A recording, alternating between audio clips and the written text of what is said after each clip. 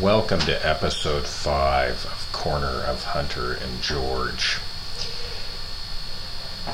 On this episode, I'm speaking with Matthew P. Barker, journalist at Peterborough This Week and Peterborough Examiner, on issues such as homelessness and our opioid overdose crisis in Peterborough, in this area.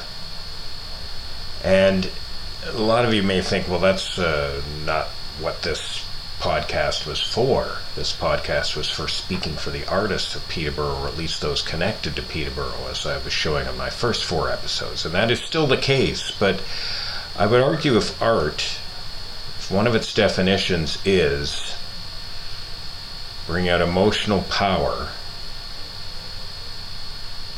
is speaking to our emotions, making us think, making us ask questions, then Matthew P. Barker, as he explains in the later stages of an interview I'm about to play with him, he does that. He is an artist. He is an artist in his own way. He is also an activist. He's a journalist and an activist. So I wasn't resisting this question. Not when it's an issue we are faced day to day, not when we're in the dead of winter, waking up today to minus 29 temperatures, imagining that people are sleeping out there, either because they are not accepted into our shelters, either out of choice, or, like he says in the interview as well, many people trying to make it out on their own in our parks and our forest areas around here. Just these sad situations, whether they are addicts or not, which not all of them are. So I hope you get a lot out of this interview. And while it is perhaps, I wouldn't call it political, but while it is really pressing and realist, and not so much maybe an artistic evaluation, it is still an issue I cannot avoid with the corner of Hunter and George. I can't speak about the corner of Hunter and George just when recently our CIBC bank had a robbery, or had someone trying to point a gun at a teller there. These are not issues we can avoid, and it shouldn't be avoided on this podcast. So I'm not into or not interested in speaking about who's the favorite for mayor in 2022, or, will Doug Ford have another majority government in 2022? What is Justin Trudeau doing for us? I'm not really interested in speaking about the individuals or the political scene, but I'm interested in the actions of what's being done by government and our community for those most oppressed, and it's not an issue we can avoid. And unlike what I'm interpreting from Peterborough so far, where they've had a lot of people, not everyone, but a lot of people have had trouble accepting that homelessness and it's an opioid crisis, a real estate crisis for many. It cannot be avoided any longer. So I hope you enjoyed my interview with Matthew P. Barker. Just for you personally, I've noticed, I guess I've been really impressed by anything I've read in Peterborough This Week or Peterborough Examiner. Admittedly, not quite behind their paywall, but from what I see, is like you are someone who really tries to go out and gives voice to those who often are without voice, or people either ignore or don't want to give any verification to. And that I've been really impressed by. So I guess I will start off, with this question here. I hope it's not too heavy to start off with. But this is me, kind of paraphrasing what I heard, off the podcast, Sandy and Nora. It was either Sandy Hudson or Nora Loretto who said this, but basically that, a journalist's role is partly to be an activist. And I don't know if you have any thoughts on that yourself. No, I'd have to agree with that completely. I mean, there is a fine line in which you have to kind of walk with regards to activism and journalism. But if you can do it properly, you kind of help to engage the public and educate them at the same time with regards to how, the issues in their community, and what's, I mean, important, because I think it's a lot more than just, there was an accident today, COVID cases are through the roof, blah blah blah, all those very doom and gloom stories. I try to focus a lot on like you said, issues that bring a voice to people, because I think the human interest piece is what is lacking in journalism a lot of the time. Yeah. I was going to go on that point too, that I guess you obviously see journalism as something as being beyond kind of a traditional kind of stenographer, or like a CP24 thing where you're just kind of, updating all the time and just with the basic facts. Yeah. So without getting into too much of what you've done in the past, I guess you'd be pointed out, you've done your work for both CBC and Global News. From what I'm getting, that you, I don't know if you originally come from Hamilton, but you went to school there at least anyway. So I guess I was just going to see, from whatever knowledge you've had from, or whatever experience you've had outside of Peterborough, what you mainly write about. Do you see a lot of connections between Peterborough and, if not Hamilton, basically just Ontario, or even larger than that in general, like some of the most pressing issues facing our municipality? Let me just back up there for a moment. Yeah. I did so my experience with the CBC and Global, I did those as internships. Right. So I learned a lot from those internships with regards to those. Honestly, the Peterborough Examiner is my first actual writing job. And with regards to how I see these connections with regards to other municipalities. Originally, I am from Lindsay.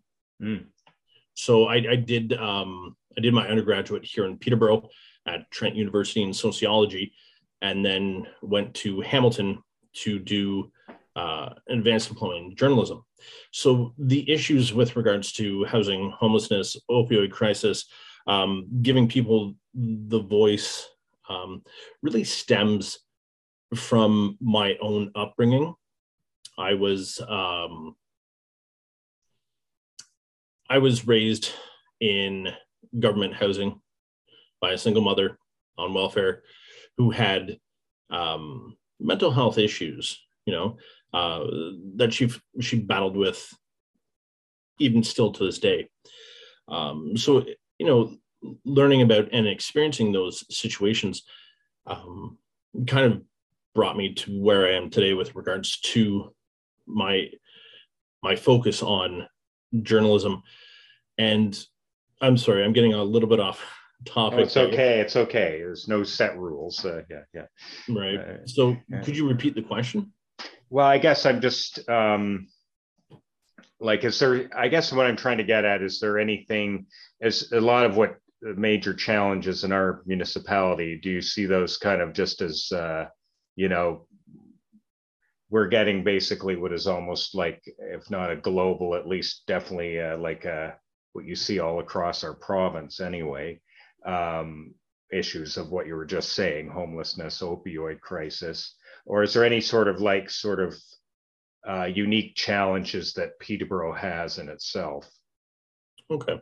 Yeah, no, Peterborough has the unique challenge I'm noticing right now in the Peterborough area, opposed to other areas across Ontario that I've visited, is that it doesn't seem like the Peterborough area is taking the homelessness very seriously. And what I mean by that is there has been movements, grassroots movements here in Peterborough that have been, trying to get the tiny home communities going here, and it's found a lot of pushback from elected officials, and even the NIMBYism from people in the city itself. And I'd have to argue that, everyone has a right to housing. So with that in mind, I think by providing a tiny home solution, it will actually help to further the the community of Peterborough in a prosperous way, because we can, take these people who are shunned and pushed to the fringes of society and give them a purpose. And if they're lacking skills, which some of them do, due to maybe a lack of upbringing, mental health issues, or even substance use, we can actually teach. Obviously, you're going to need teachers there to teach them skills that are transferable in a way that you can actually make them part of the bigger community, right? Mm-hmm. So with that in mind, I mean, that's one of the only issues I find that really, I guess, is hampered through the Peterborough area, right? Because I've spent some time talking with tiny home advocates in Kitchener and Kingston, and their cities are helping them, find the solutions for the people who are on the streets. Here, it's just throw money at, or so it seems, it's just throw money at the shelters and forget the problem exists. Yeah, no, I think you point out actually quite a few things I want to touch upon in your answer there.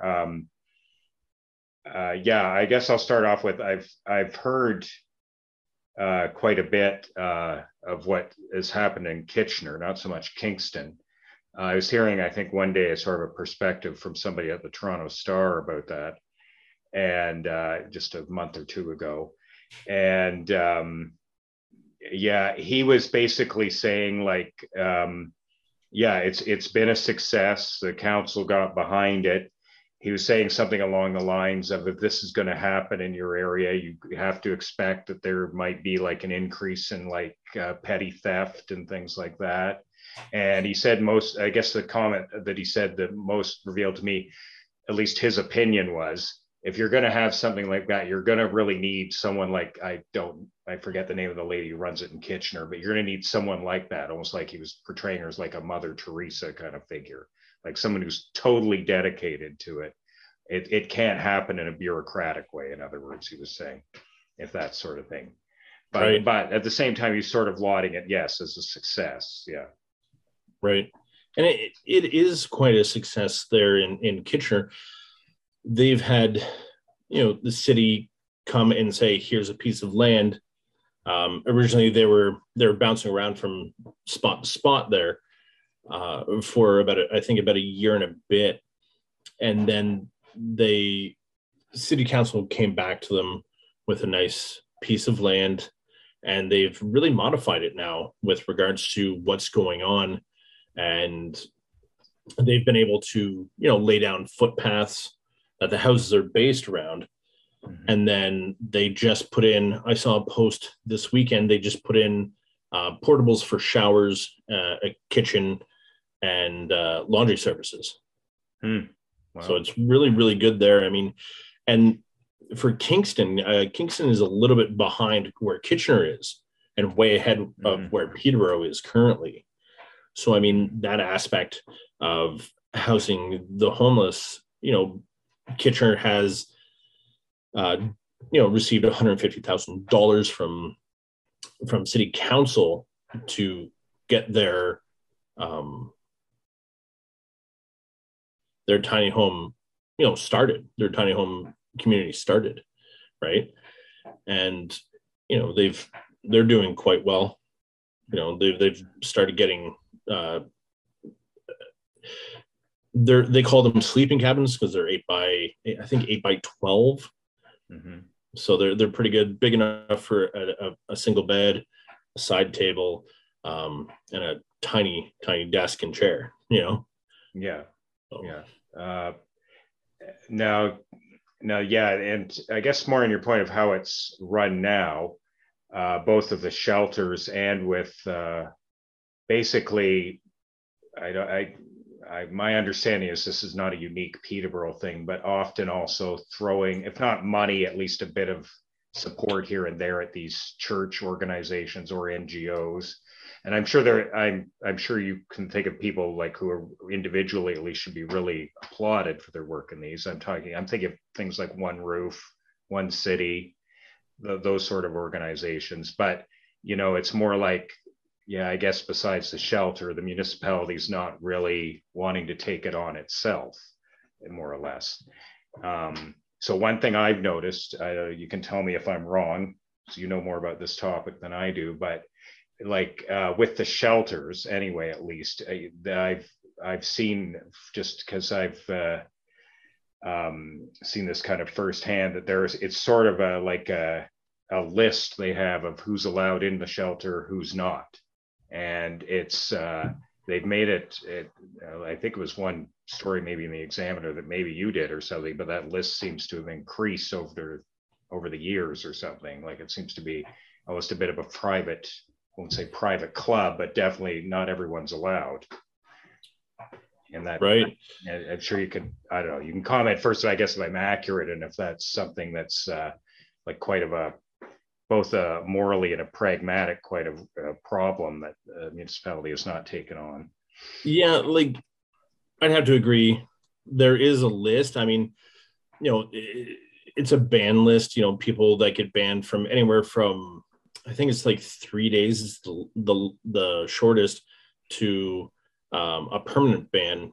And it can be from anything from drug use to fighting to like more serious things like arguing with a social worker there. A lot of people that use the shelter do it out of desperation, right? So they're not doing it because they want to, it's because they kind of need to, and they don't want to sleep outside, right? And for the most part, I mean, I'm sure they think it's good what's going on. They're offering the overflow shelter, the Brock Mission, Cameron House, stuff like that. Mm-hmm. And for a lot of people find it, the ones that sleep out on the streets or sleep rough in hidden encampments throughout the city tend to not go there because either they're banned or they don't like what is going on there. There is, I've heard, stories of, favoritism between, homeless people and counselors. So, one person will pick a fight, that person's fine, but the person that, they were fighting with gets banned, Mm-hmm. Now, I don't know for sure because the shelter system is so hush hush, with regards to their organizers, refusing to, make statements, call you back, those types of things. It's very, it's a very punitive model in which, I don't think it should be. I think it should be an inclusive model where people can go to, get help. I'm sure there's options there where they can get help, but mm-hmm. It's very, few and far between when the nature of the beast is, money. Mm-hmm. Well, yes. And speaking of what your punitive statement there, like one thing, Peterborough, according to economic stats, is having its struggles, one of the highest unemployment rates in Ontario. I think I was reading this past week. But one industry that seems to be really striving in Peterborough is the security industry. And that seems to be, like, knowing again from a bit of personal experience, that seems to be really, they're often the focus, not always, but often the focus is the homeless. And that's really, I don't know. I don't know if you have any sort of comment, like right now, of how you feel because this is something that can be different from municipality, but the relationship that is between not just the security industry, but the security industry, the police, and the homeless. Right. I mean, from my work, I've also done, some consulting with security agencies in the past. And, I'd have to say that not all security guards are so punitive. A lot of them outside of, say, a bar setting, try to take the time to understand where that person is coming from if they get caught, right? Especially in situations like retail, where a guard would be, on duty there to prevent things like theft. I know people have been, picked up for stealing, a package of meat or a loaf of bread, and I know guards that have straight up, said like, "Look, this is wrong. If you can't afford it, I'll buy it for you." But when it comes to situations where you're a security guard in a homeless shelter, that's another story. From a lot of stories I've heard from homeless people that have used the shelters and used the or even been near the shelters, I should say, the security guards have very minimal, respect for them or even try to understand them. So they also tend to not go to shelters because of that. Because of how they're treated, not only by the workers, but also by the security that is there. Right. Now, you wrote an article not too long ago, because it's still only January 10th right now, but basically you're pointing out your highlights of 2021 from a homeless and opioid overdose perspective. I don't know. Do you mind sharing what you thought some of the highlights from 2021 were that way for Peterborough? Well, some of the highlights that I've seen throughout 2021 was, the opioid crisis has, gotten out of control. 2021, one of the stats out today was that there was a total of 44 suspected drug poisoning deaths in the city in 2021. Now that's up only by one from 2020, which was 43. That's a big issue with regards to, that the loss of life. I mean, what's needed is so many things. There's it's a puzzle. It's explained to me by people that I've interviewed in, that deal with the crisis on a daily basis. It's a puzzle needing to bring all these pieces together, such as safe drug supply, a consumption and treatment site, mm-hmm. And the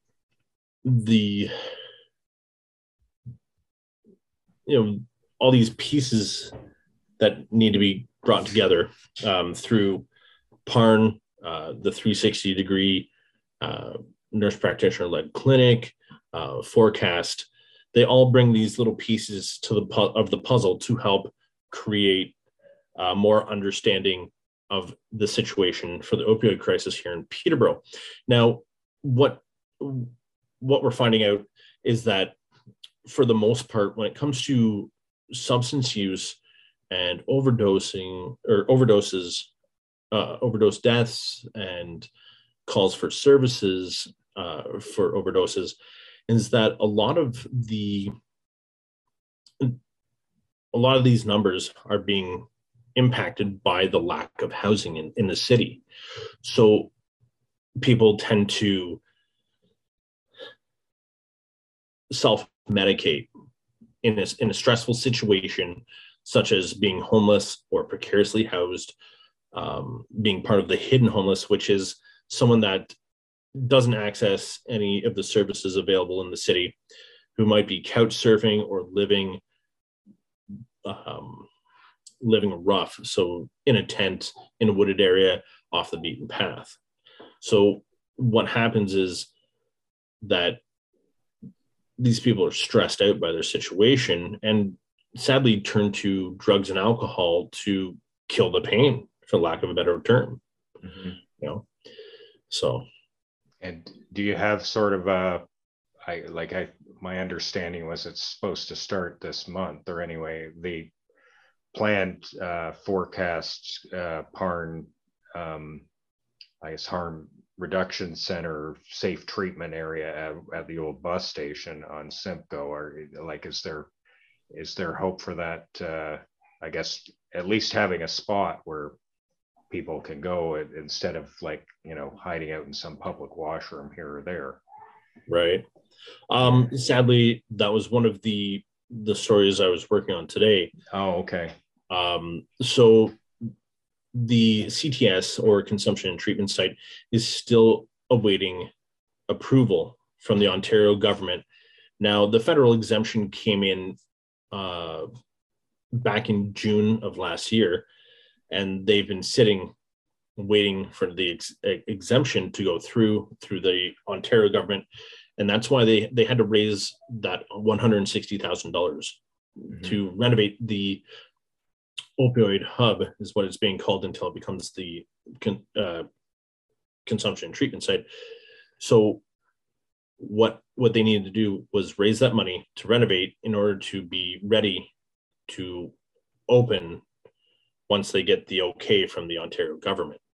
Mm-hmm. But I was speaking with Donna Rogers today, the executive director of Forecast, and she was saying to me that they still haven't heard anything. They've asked multiple times over the last 6-7 months about when they can expect to be open, and they keep getting the same response, that it's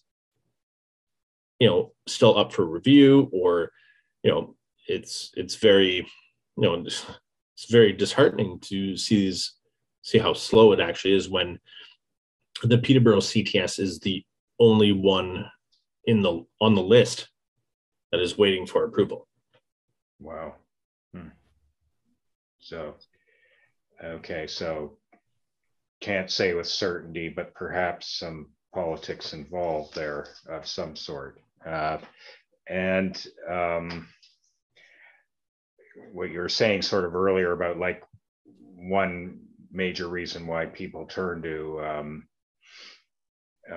drug consumption is because you've suddenly been put in a situation where you're homeless. And I've talked to a number of people myself who just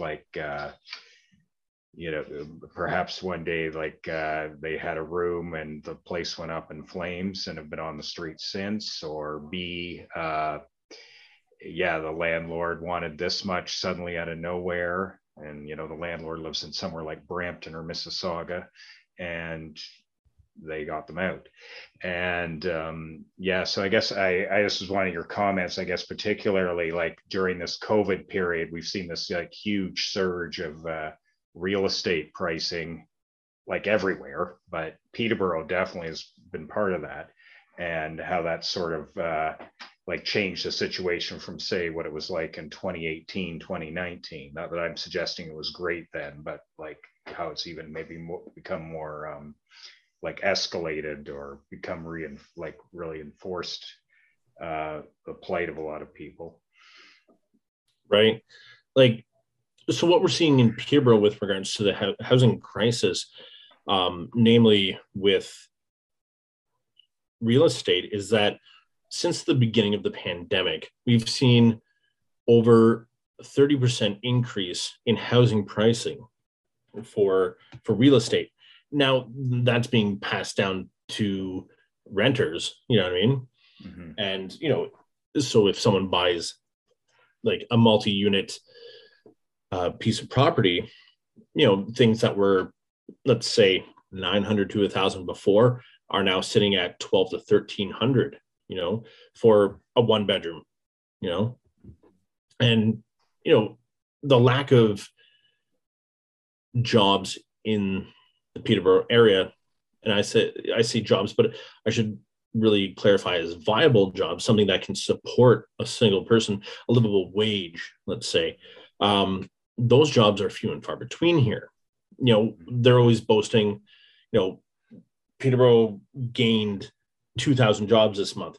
But what they're not saying is that these jobs are service sector jobs, minimum wage jobs. You have to work 40 plus hours a week just to, pay rent. That's not including food, utilities, phone, medication, car insurance, upkeep. These are some really dire times that we're living through, and what we're seeing is a detachment in society that really is kind of creating all these other issues, housing, mental health, substance use. All these things are being affected by, this underlying issue of no jobs, no money, no housing, no food, so it kind of, comes back to my point that, a lot of the mental health comes from housing. So, I mean, if you can't work a job that pays you enough to pay your rent, then you're SOL, for lack of a better term, So here in Peterborough, they keep boasting affordable housing, and you look at the numbers and it's 80% of market rent. Mm-hmm. It's not the standard, when affordable rents were actually first brought in, it was 30% of monthly income would be affordable rent. So if you're making $3,000 a month, you can pay, by that math, 30%. So 900 and something. I'm not really good at something like that. 900, 950. Yeah. Right. So, but now we're seeing, and I'm assuming, that 950 was for a one bedroom, mm-hmm. right? And, now we're seeing, like I said, like 1,300 for a bedroom or for a one bedroom apartment. And, this is unsustainable. I saw a really great, what do they call them? For lack of a better term, cartoon in the paper, one of those satirical comics. Yeah. It's like homeless people and houseless and peopleless homes, right? Mm-hmm. And I thought that was very, it resounded very true with what we're seeing now. There's so much going on, and there's such a lack of affordable options, right? That people can't afford it. Mm-hmm. People living on the streets, living in tents, going to shelters. It's very sad. Right. And yeah, like I guess just make a bit of a comparison with Peterborough with one other place myself. It's sort of still on this topic of real estate. Like one place I haven't never lived in, but I've worked in a lot of my life is Oshawa. And, it clicks with Peterborough, as in they both sort of sold their soul to one company, and that really worked for them in the 50s to the 80s, maybe even somewhat into the 90s, definitely from the 50s to the 70s. But there's been a lot of, lack of a better term, decay since. But the difference, major difference on a few fronts, I guess, with Oshawa, at least, they still had a lot of property north of the city that wasn't developed yet into housing. And so this actually turn of real estate, well, it has hurt a lot of people. It's brought in a lot of new citizens to the, like from other parts of the GTA, into Oshawa. But Peterborough, it's kind of, you can tell me if I'm wrong, but I think her population is still kind of been somewhat stagnant or not, hasn't really grown a great deal. And but I wonder if you feel like one possible issue that also facing the homeless in the future, like in 2022, maybe not quite yet, especially in this COVID crisis, but in the next few years ahead, you could see a type of gentrification coming in. Oh, very much so. I mean, you could even see the gentrification. It occurred recently. I mean, down on Rink Street. Yeah, I think it's Rink, the one. Yeah, the where they condo knocked building. down. Yeah, They knocked down a bunch of homes, and all those people were displaced in order to build a condo unit. Yeah, so and these. I believe it was 11 homes or something like that were knocked down to make way for this. Now, most of them were multi-unit residences, homes turned into one or two or three apartments, and they were all knocked down. So you have anywhere from 24 to 33 families, or displaced, looking for accommodations. And what we're seeing now is that Peterborough is literally at its geographical boundaries. So what we're seeing is Peterborough has no land that it owns to expand into this, to expand outwards. They have all those construction options out on Lily Lake Road. I don't know if you've been out there. There's all that. That's been sold for years, and they're finally developing it now. But for the most part, the city itself has no expandable land. So they're going to have to buy land in the next few years to expand, or for they're going to end up knocking down old housing that is being used as apartment buildings or apartments, and that's something that was really seen, especially during the COVID era. These houses down on was it Stewart Street and Dalhousie and all those houses down there, they were being bought up by people in Toronto and renovated for family homes. And some of them were 2 and 3 unit as well. And now those people are, those families are out, so you have another 3 families that are out. And and now where are they supposed to go? There's no options in the city. So what we're finding is that it's very disheartening for a lot of people, because then they're gonna have to leave the area. They're gonna have to go to places like Oshawa and Lindsay and Port Hope, Kingston, Cobourg, everywhere like that, just to find a place to live if they can. Yeah. I guess with all that being said,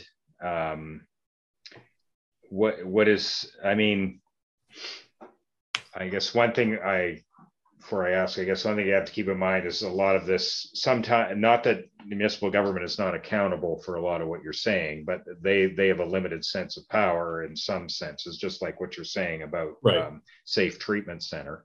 But what is it, something you'd like to see? I'm not talking about individuals or anything, but I'm just talking about something, what direction you would like to see in a kind of utopian kind of way that the council goes in 2022. I'd like to see some movement on the tiny home issues. At least getting one started, and more than just talk, because as we all know, talk is cheap, right? It's the actions that speak loud. And for Peterborough being a bellwether, they're really kind of falling behind the zeitgeist of the day, right? Or the zeitgeist, and the thought of the day that to help people homeless, that are homeless, you have to give them a house to start with, and I'm not saying give it to them rent free. I'm just saying, these people are going to spend, their welfare check, their ODSP check for a single room occupancy, right? A room in a rooming house. So why not just give them something that they can be a part of a community in, and teach them new skills and bring that around, and show that it can work. I mean, sure, there's going to be some fail safes put in place where, it's not like, hey, they can go off and do their own thing. There's going to be rules for the community, as in any community. It's, there's no freebies, you know what I mean? Yeah. So that's what I'd love to see, is just like some movement on that, because it would make, business owners in the downtown happier, because they'd see less of these displaced folks, these homeless, these people experiencing homelessness. And it would make everything not 100% better, but better than what it is right now. Yeah. Yeah. And I guess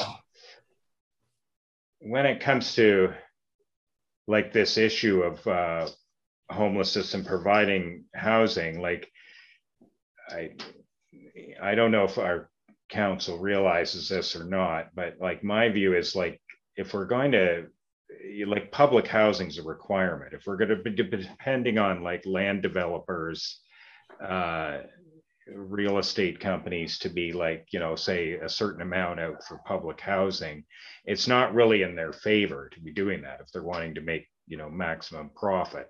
They sort of, it kind of requires what, a lot of Canada was sort of doing in the 60s and 70s sort of thing. It requires a certain level of public housing. And I would say, in like fairness to municipal government, that does require provincial and or federal support. And again, Peterborough's hardly unique this way, but I don't know.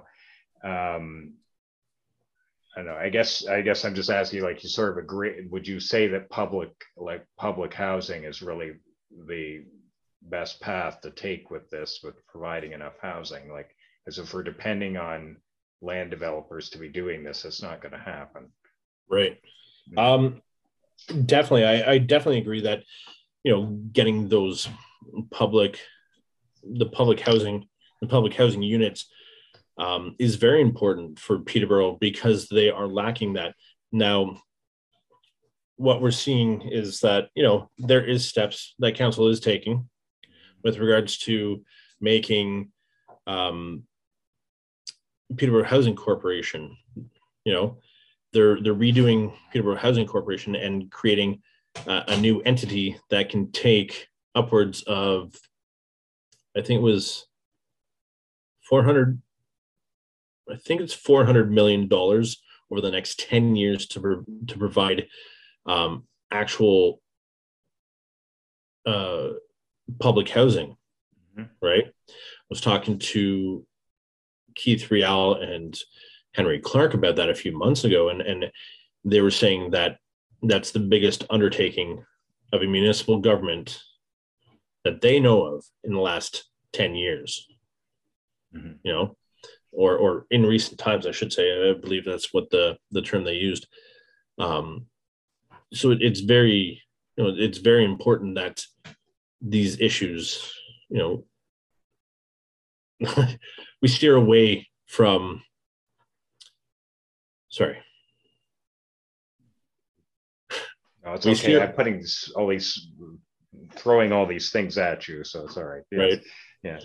No, it's very, like, so what I'm trying to say is that it's important that we steer away from private land developers, because you're going to get that situation where it's 80% of market rent, opposed to where municipal, federal, and provincial governments coming together, it'll be a more manageable 30% of monthly incomes, right?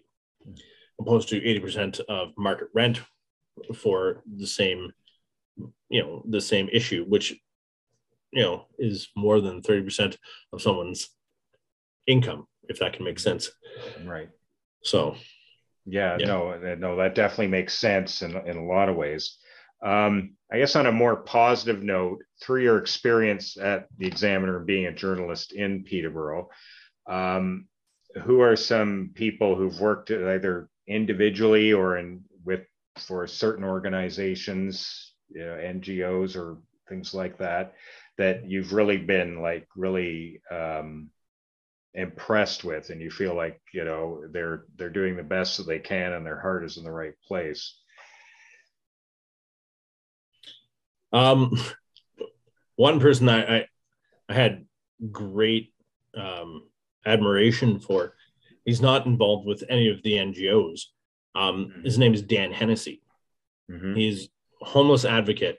He's homeless himself.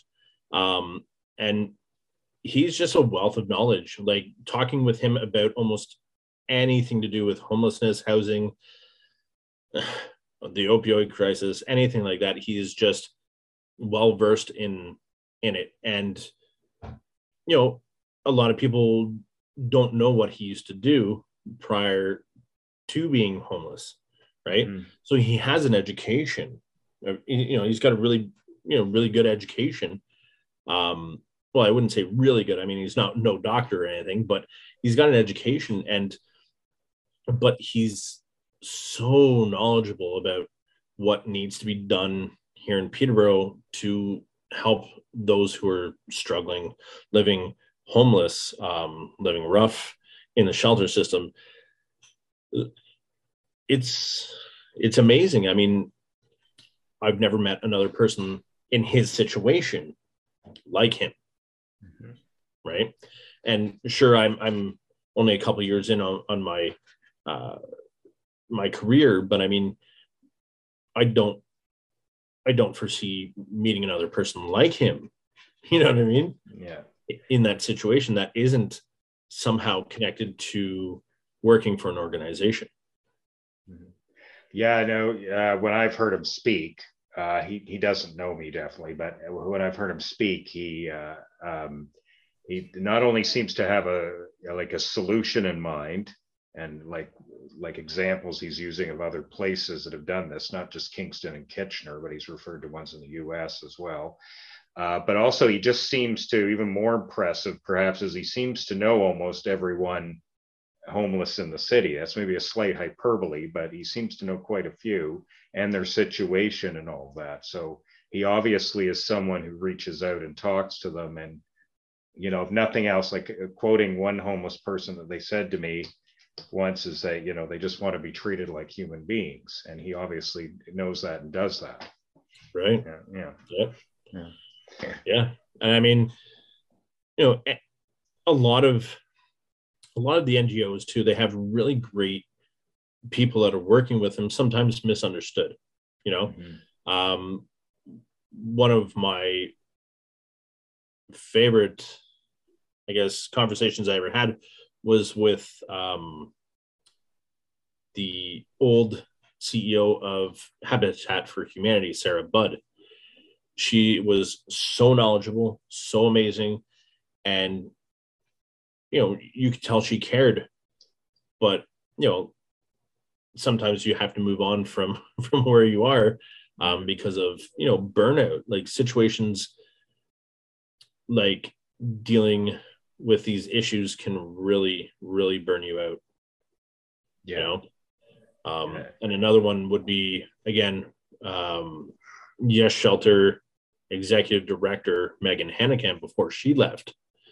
Again, another person who was burnt out by the pandemic, and the job she was doing, with the stress of the pandemic, kind of just one on top of the other. So those three are really the ones that stand out in my mind for people who actually care for these communities. Not only Peterborough as a whole, but there's sub communities of like homeless youth and homeless and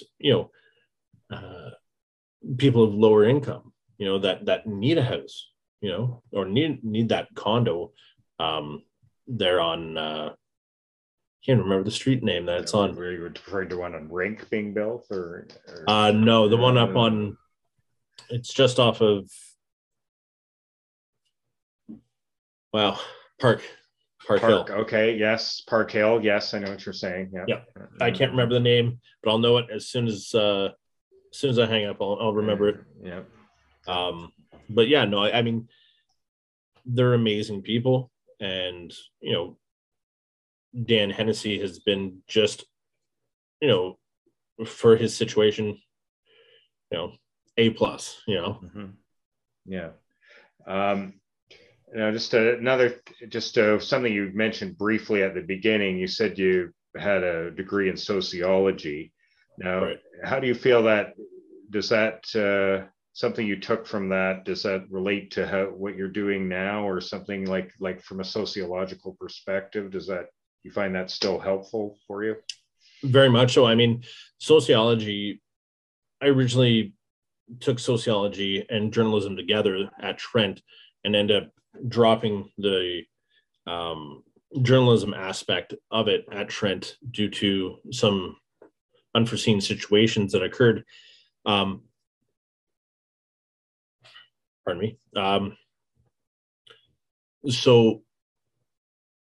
But sociology as a discipline very much goes hand in hand with the situations I'm reporting on, as well as the journalism aspect of it, because journalism is telling society's story, where sociology is examining society as a whole.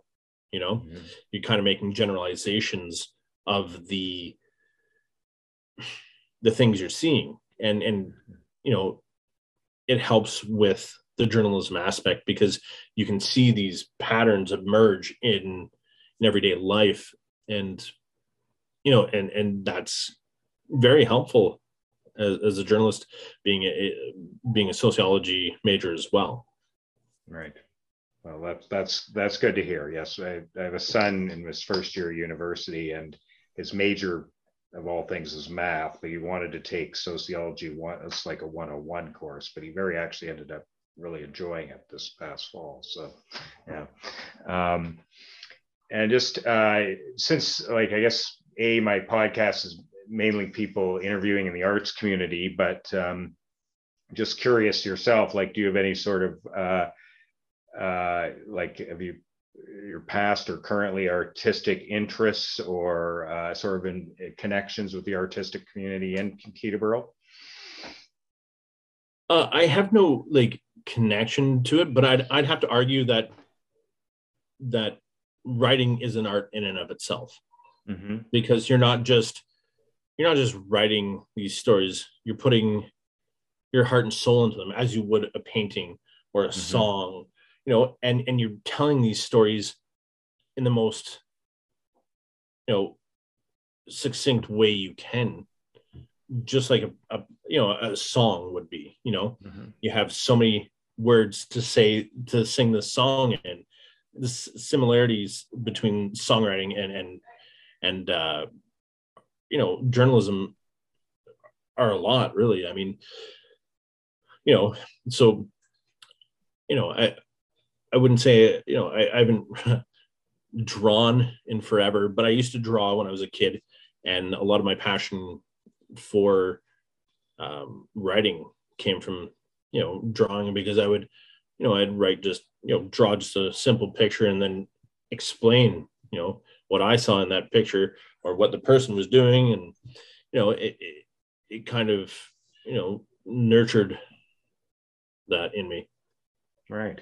Okay. Well, yes, you can't argue with writing being an art form of art. Definitely. Yeah, definitely is. And yeah, I guess for a moment I was still thinking this kind of, again, stenographer, CP24 kind of way. But anyway, well, thank you very much for doing that with me. I really appreciate it. I want to again commemorate you for what you've done so far, and I hope you continue to remain a voice for the oppressed in this city. So thank you very much for your time today. I'll just let you know yes, I'll edit this and put it together, and I'll send you out a copy when I'm finished. Perfect.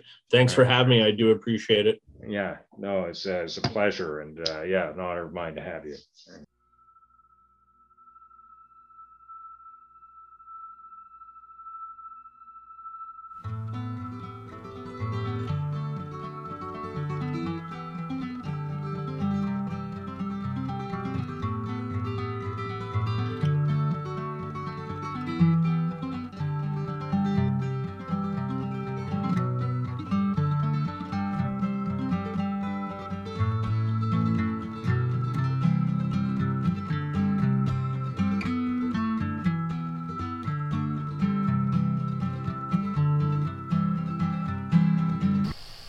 Well, there you heard my interview with Matthew P. Barker.